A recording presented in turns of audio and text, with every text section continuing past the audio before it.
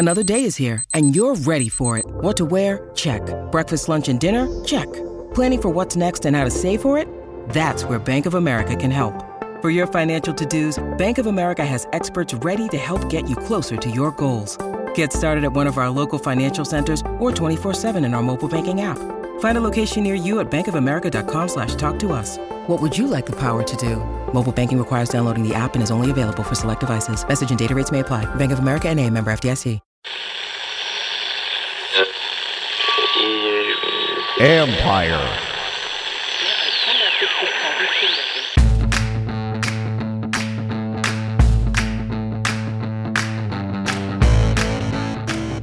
Hello and welcome to my podcast. Today, I'm joined by former Washington tight end Logan Paulsen. I love having him on here because I learned, and that means you learn too. Always great insight. Make sure you follow him on Instagram. He'll tell you how to do so in about 2 minutes. And you can read my work on ESPN.com, of course, and follow me on Instagram at John Keim ESPN.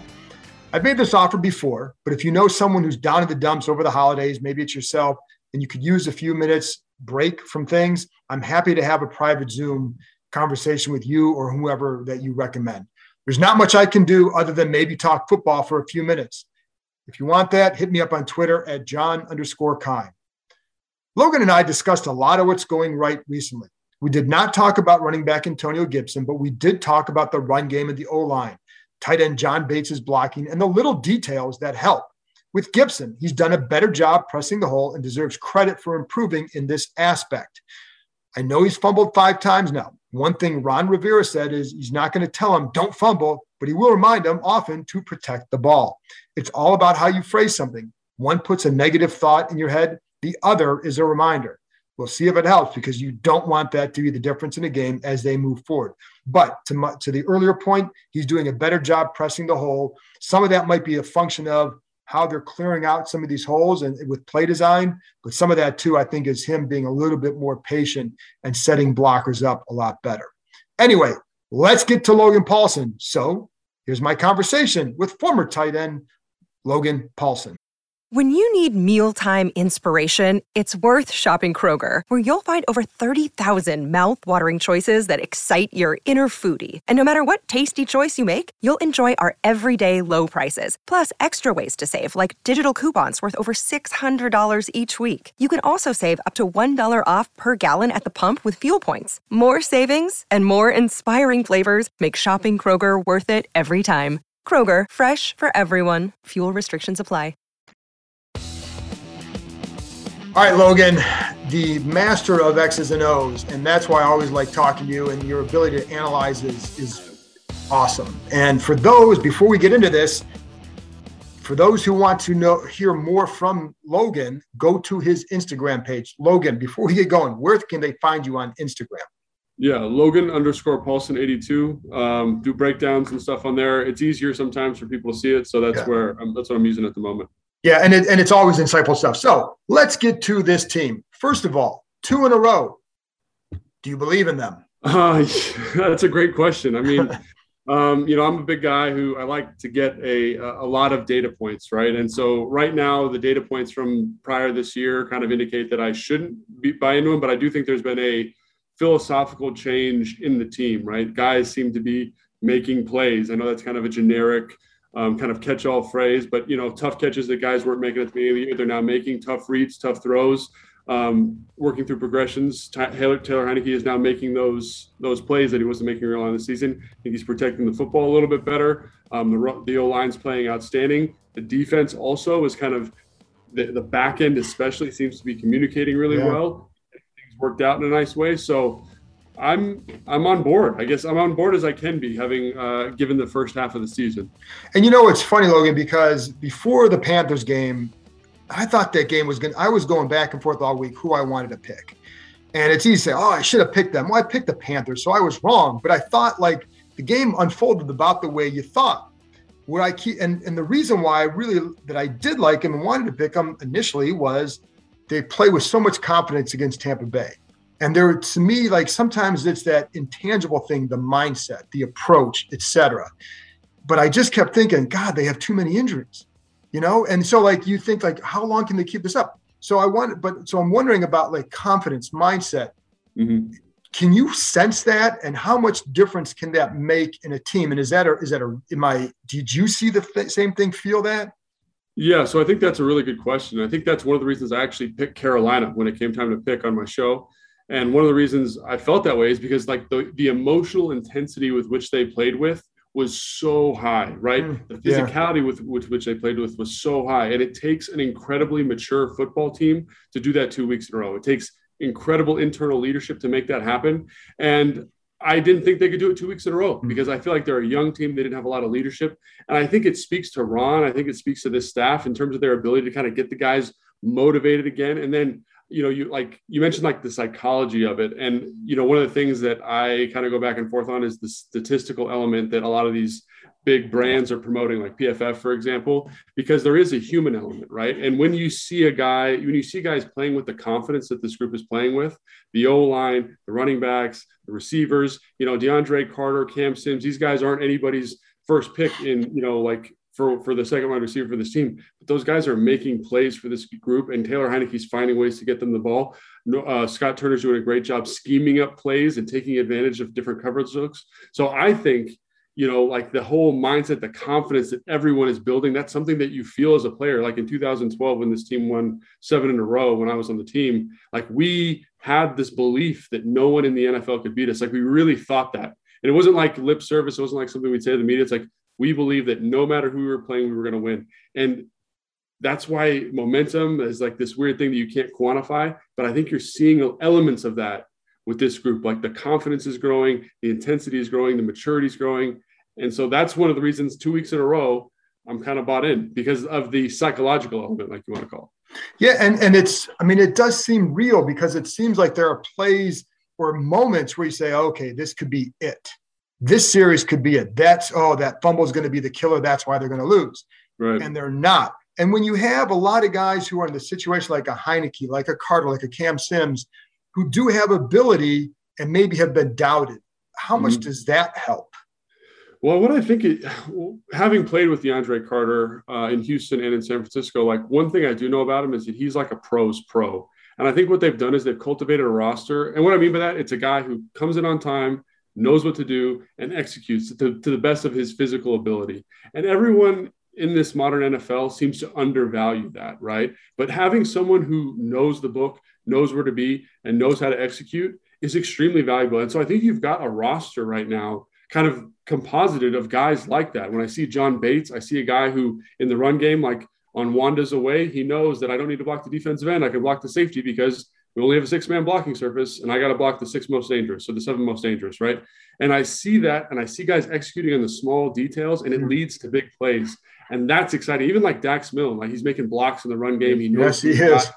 And so when you get guys playing like that, who know what the book says and know how to execute those assignments, even though they might not be the most physically gifted guys, it elevates the roster in a really nice way. And so that's like, you and I talked about how, Chase and Montez being out is a huge blow, but how it might not be quite as significant of a blow because Casey and James are both guys who know what to do and know how to execute within the confines of the defense. And I think you're getting that same thing on offense, right? Like how crazy is it that they were able to go to their third center, Wes Schweitzer, who hasn't played center in 2 or 3 years, and Cornelius Lucas, that guy deserves a medal. Like most teams would kill for a swing guy who's as good as your starter. Like that is a blessing, and have those guys come in and know exactly what to do, know exactly how to fit the combinations. Like that is a testament to this group. Like I talked to Wes a couple of weeks ago, he said they walk through 6 times a day. And one of the reasons is it lends itself to this ability to kind of elevate everybody because they simply know what to do down in and down out. And I think that's a testament to this coaching staff and this group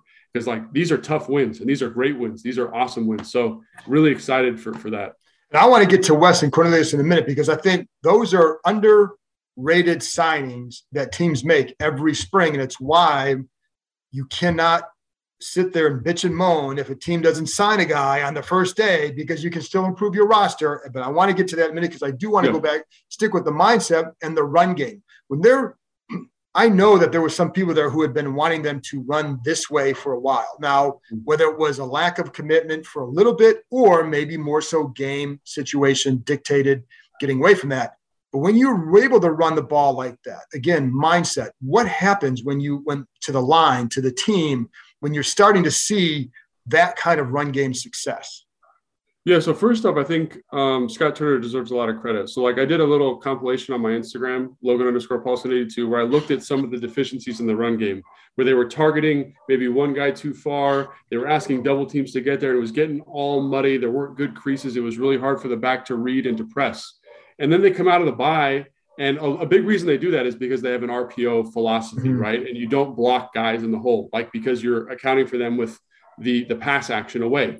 And they have gotten away from that a little bit. They still do it. It's a big part of their offense, but they've pulled back on it. And I think it's been extremely advantageous. And so I credit Scott Turner, a guy to be like, hey, like we can improve this. We can make these guys be able to sit on double teams, get after guys. And you saw that against a very stout bunch of interior defensive linemen for Carolina, a very stout bunch of defensive linemen for Tampa Bay, maybe the stoutest group of interior linemen in the NFL.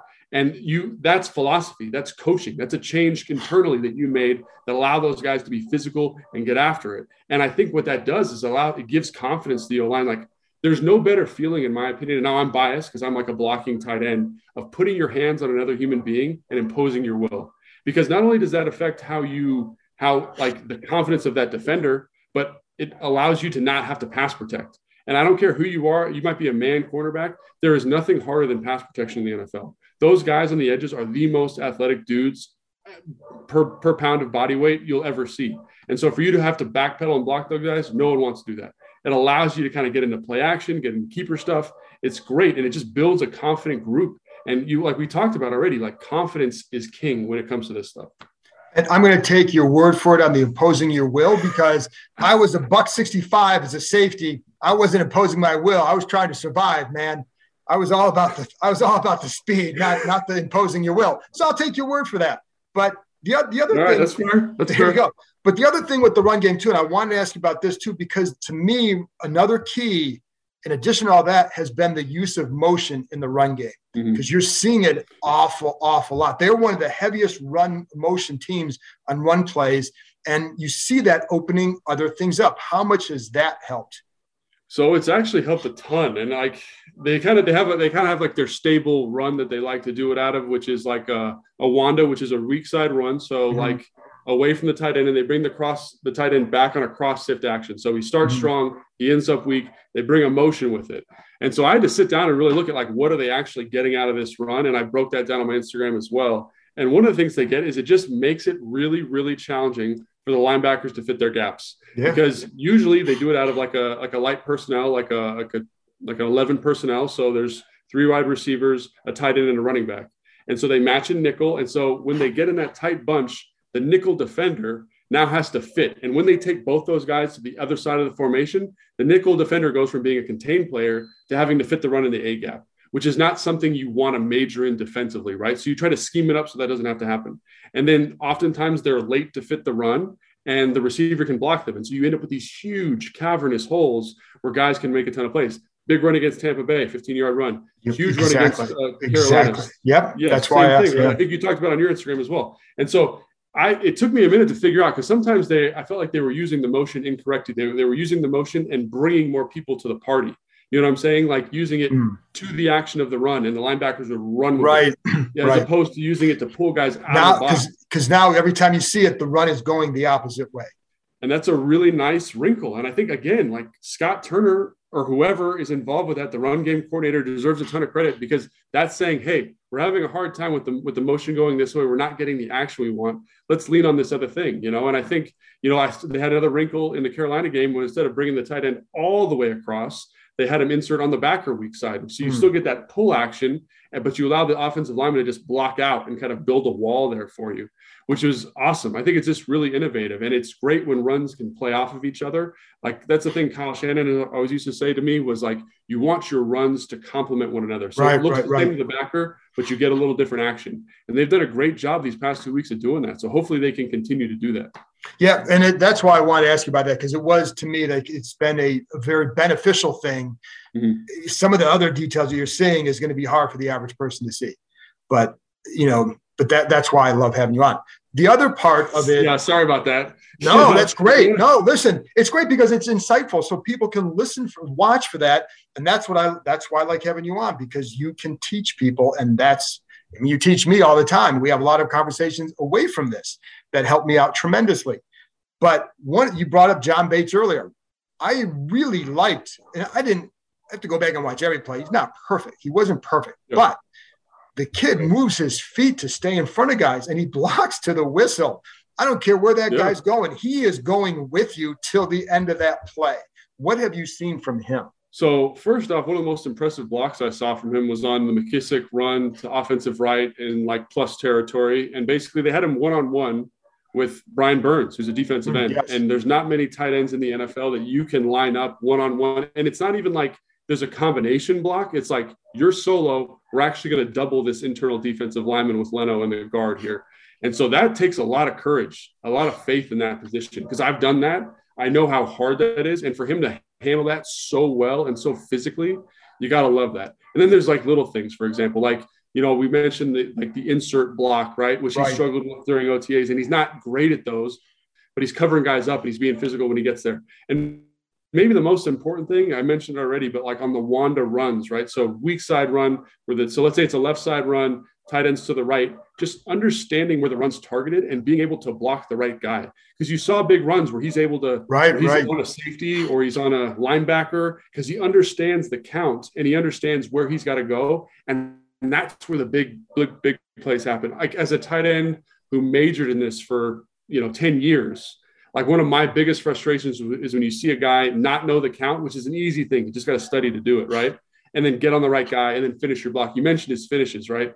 That's awesome. It's awesome when you see the running back running and a guy on a block pushing at the same speed as that guy. He buried, though. I can't remember which linebacker it was, but he buried him on one of the run to the left. I think it was Gibson's run, but he drove him and he buried him. There basically Gibson goes down, and then you see Bates taking his guy down, and but that's what they liked about him. Why is that? You said it. That's what I was going to ask you. Is that how easy or hard is that to do? And as far as just identifying, in the count and who you're supposed to go get.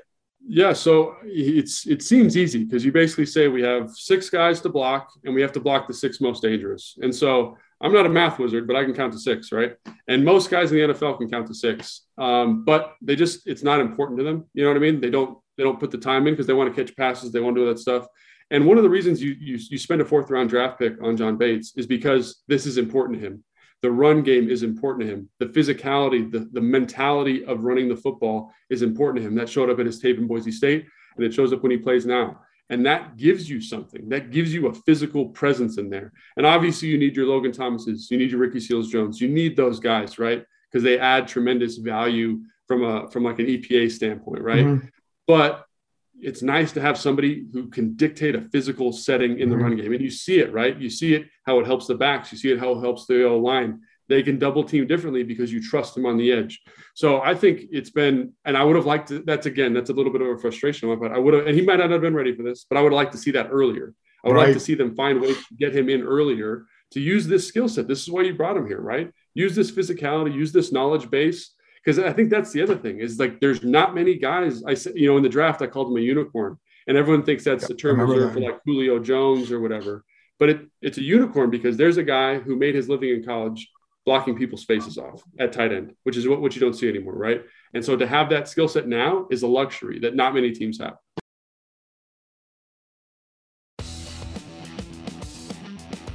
This Thanksgiving, be thankful for family, food, and free bets. That's right, DraftKings Sportsbook, an official sports betting partner of the NFL, has a Turkey Day no-brainer you can't miss. New customers can bet just $1 on any Thanksgiving NFL game and win $100 in free bets if either team scores a point. If Sportsbook isn't available in your state yet, you can still get in on the Thanksgiving NFL action. Make your first deposit and you can play free for millions with DraftKings Daily Fantasy Football Contest. DraftKings is safe, secure, and reliable. Best of all, you can deposit and withdraw your cash whenever you want. Download the DraftKings Sportsbook app now. Use promo code KEIM, that's K-E-I-M, bet just $1 on any Thanksgiving NFL game and win $100 in free bets if either team scores a point. That's promo code KEIM, K-E-I-M, this Thanksgiving at DraftKings Sportsbook, an official sports betting partner of the NFL.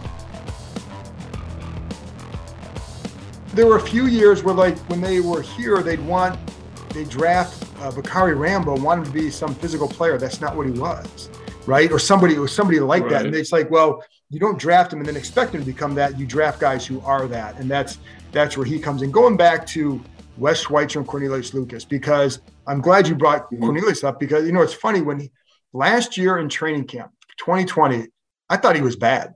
I mean, he did not look good. He did not look good at all.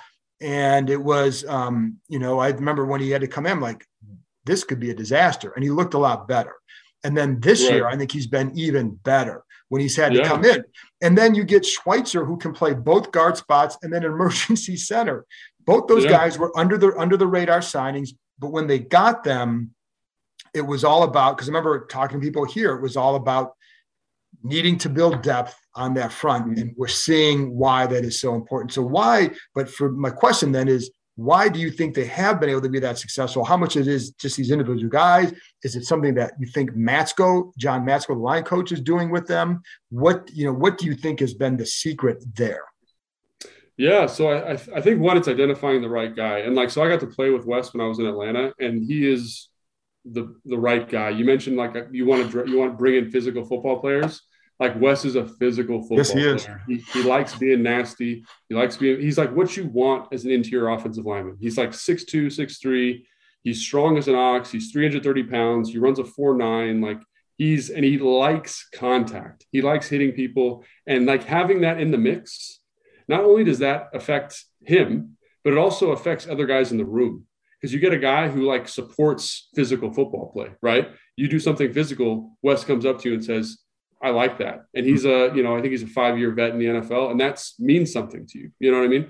So I think that's extremely advantageous to have him on your roster. Also the flexibility of it, like for him to not have played center in 2 years and to know the playbook well enough to come in there and make those run calls and be that physical presence. I mean, it was funny. Like I texted him this, and I think this is true. Like when he came in at center, I was like, they're going to run the ball all over these guys, because he's super physical and he knows what to do in terms of calling the run, and he's going to get after it. And he did. And that's a great asset and weapon to have on the team. And then Cornelius, like, I can't say enough of good things about him. Like I remember talking to a couple defensive linemen over the last 2 years, and they said they've had the biggest challenges in terms of rushing the passer, because his arms and his size are so big. They can't get a read on him. Mm-hmm. And finding that guy for the value that they found him, and now molding him into a guy that can play right and left tackle at the drop of a hat is, I mean, like I think about Ty Nsekhe. You remember Ty Nsekhe? Absolutely. And the value that he brought, because Trent would get hurt, right? Mm-hmm. He could come in. Morgan would get hurt. He would come in. You're kind of in that same lane. Like that guy's almost as important as your two starters. Oh, absolutely. You look at teams that have a hard time finding a swing tackle, and they, like the Dallas Cowboys are a great example. They had that Monday night a couple of weeks ago where their backup swing tackle came in and he gave up 5 sacks, and 10 pressures, and ruined the football game. That's not a worry you have here. And so I think that's just a great job of finding quality guys. And then you mentioned the offensive line coach, Matsko. Like when I talk to these guys, one of the things they say is that he is relentless in terms of his preparation for them, in terms of walking through. Wes said kind of in a frustration that they walk through 6 times a day, but you can see it. You can see their attention to detail. They know what to do. And that is with that group, and it builds cohesion. It's so important. And like, a lot of credit to him, because, Lucas, when he came in, was not this player, right? No, he was. I'm telling you, he looked bad last summer. I mean, I don't know if the coaches would go back. I'd like to go back and ask them, but he did. I mean, I was there at practice. You see what you see. He was getting beat a lot, but he looks good. And then because like Flowers looks good. Charles Leno looked good. I mean, Leno to me has been another really nice surprise. He's a guy that I thought, is kind of in that weird, like twilight type of time where maybe he's going out as opposed to getting better still. And he's had a phenomenal year. Yeah. Like he's been really, yeah. And that, yeah, I mean that, and which, but again, like, and Ron Rivera said this a lot, he wants to build strong fronts. And I think the emphasis on that quality depth is just so huge. And I don't, sometimes it's like, why don't more teams emphasize it to that degree? And I know it's not always the sexiest thing to do, but I give them credit. I remember even thinking this last year, but again, I go back to my earlier comments. It's why you don't grade free agency by what happens the day of and the day after with all these big signings. It's always like, how are you helping your roster and fortifying your roster? And those two guys are prime examples of doing that. And then Taylor Heinicke.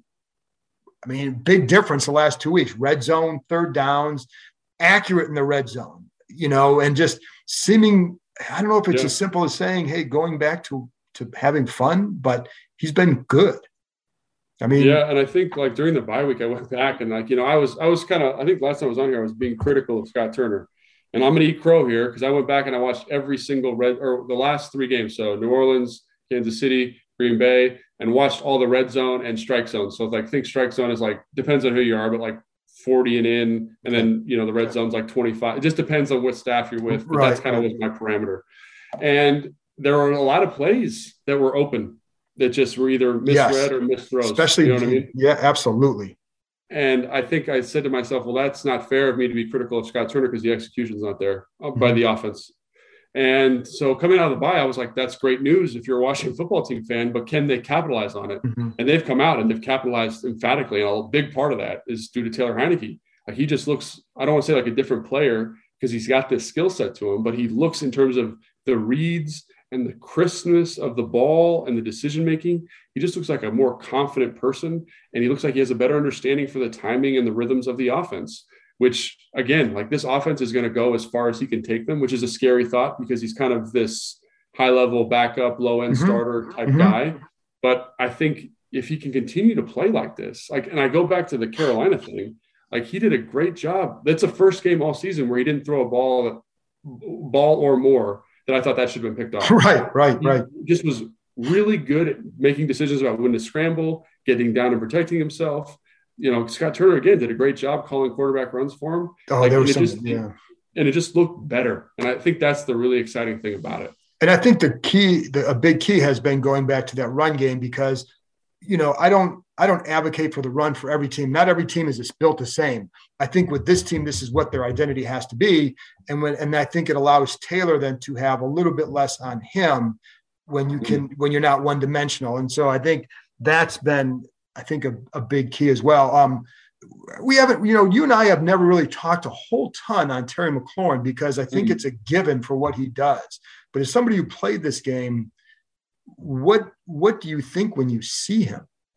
Terry's an interesting guy to me because I love his approach. I love his leadership style. I love his physicality. And I'm always a guy, I'm like, man, is Terry, I'm like in the minority here. I'm like, is Terry a true 1 or is he like a 1.5 or a 2? You know what I mean? Like, would he be served better if there was another kind of, like Julio Jones or, DeAndre Hopkins or one of those big AJ Green in his prime? And like, would that make this obviously would make the offense better, but is he Batman or is he Robin? They're both important. Right. And I think the last 2 weeks, I've seen a guy who's Batman, in my opinion, right? I've seen a guy like the slant that he caught against Tampa Bay to kind of seal the win on that third down. Like, you're not going to see a better play than that. No. It's man-to-man coverage. He wins it inside. Ball's a little late because of the pressure, and he eats one of the biggest shots, legal, clean shot, all that stuff. But that's a guy who loves football and is competitive. And then to see what he gets when he gets individual coverage, like all week they were hyping up number 28, Carolina, and he's having a good year.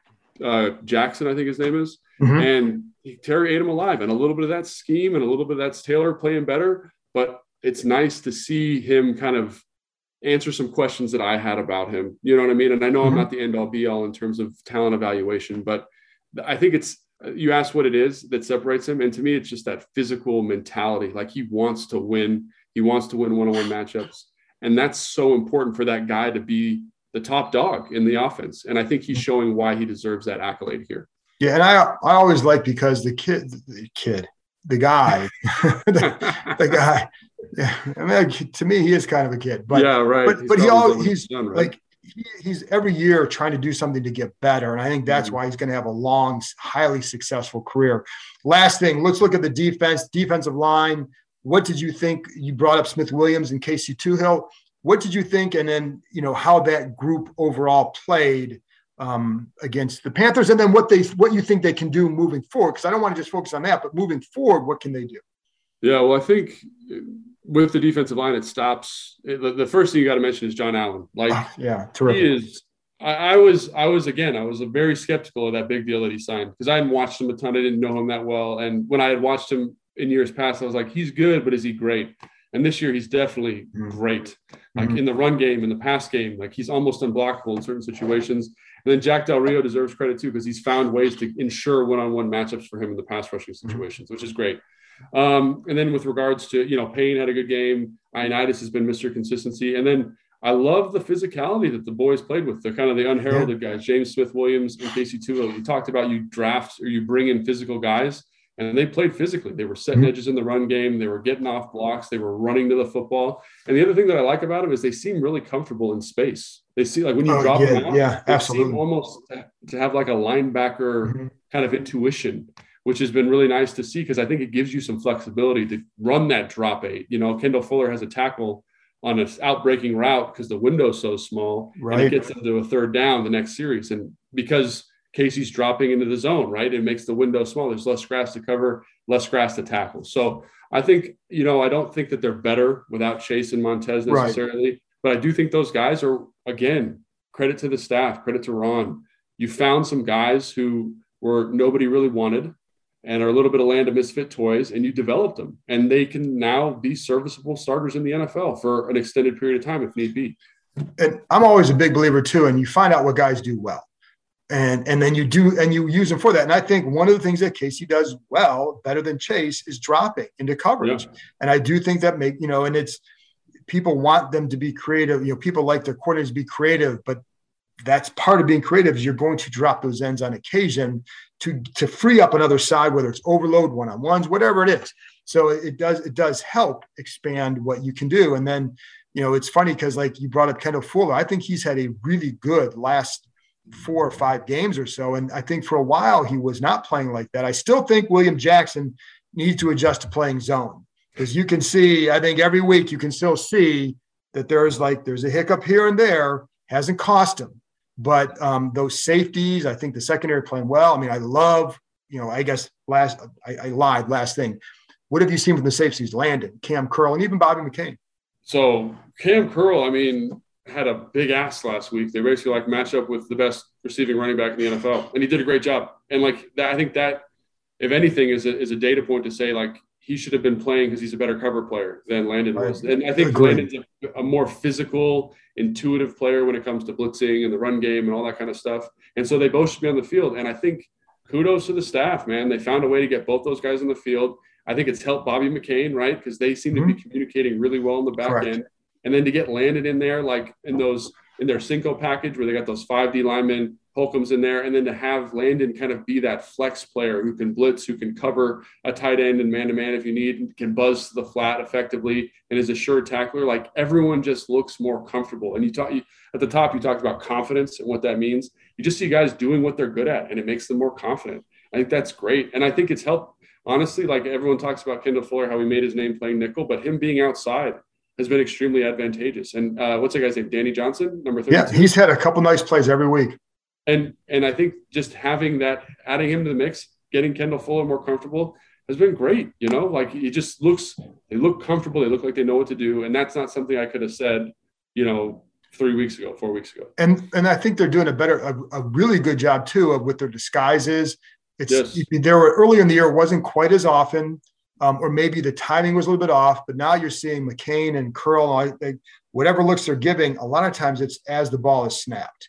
And so they're holding their disguise a lot better and the timing is better. And I think that was a reason why Brady would have a little bit, sometimes pause a little bit. And that's a big deal. And that comes back to familiarity, comfort, communication, and smarts. So, and I think that's pretty good. Logan, thank you very much, man. I owe you as always, and someday I'll be able to repay you. Don't be like that. If anyone owes anybody, it's me owes you. So don't say that. Well, thank you very much for coming on. I appreciate it, man. Thanks for having me. Always a pleasure, John.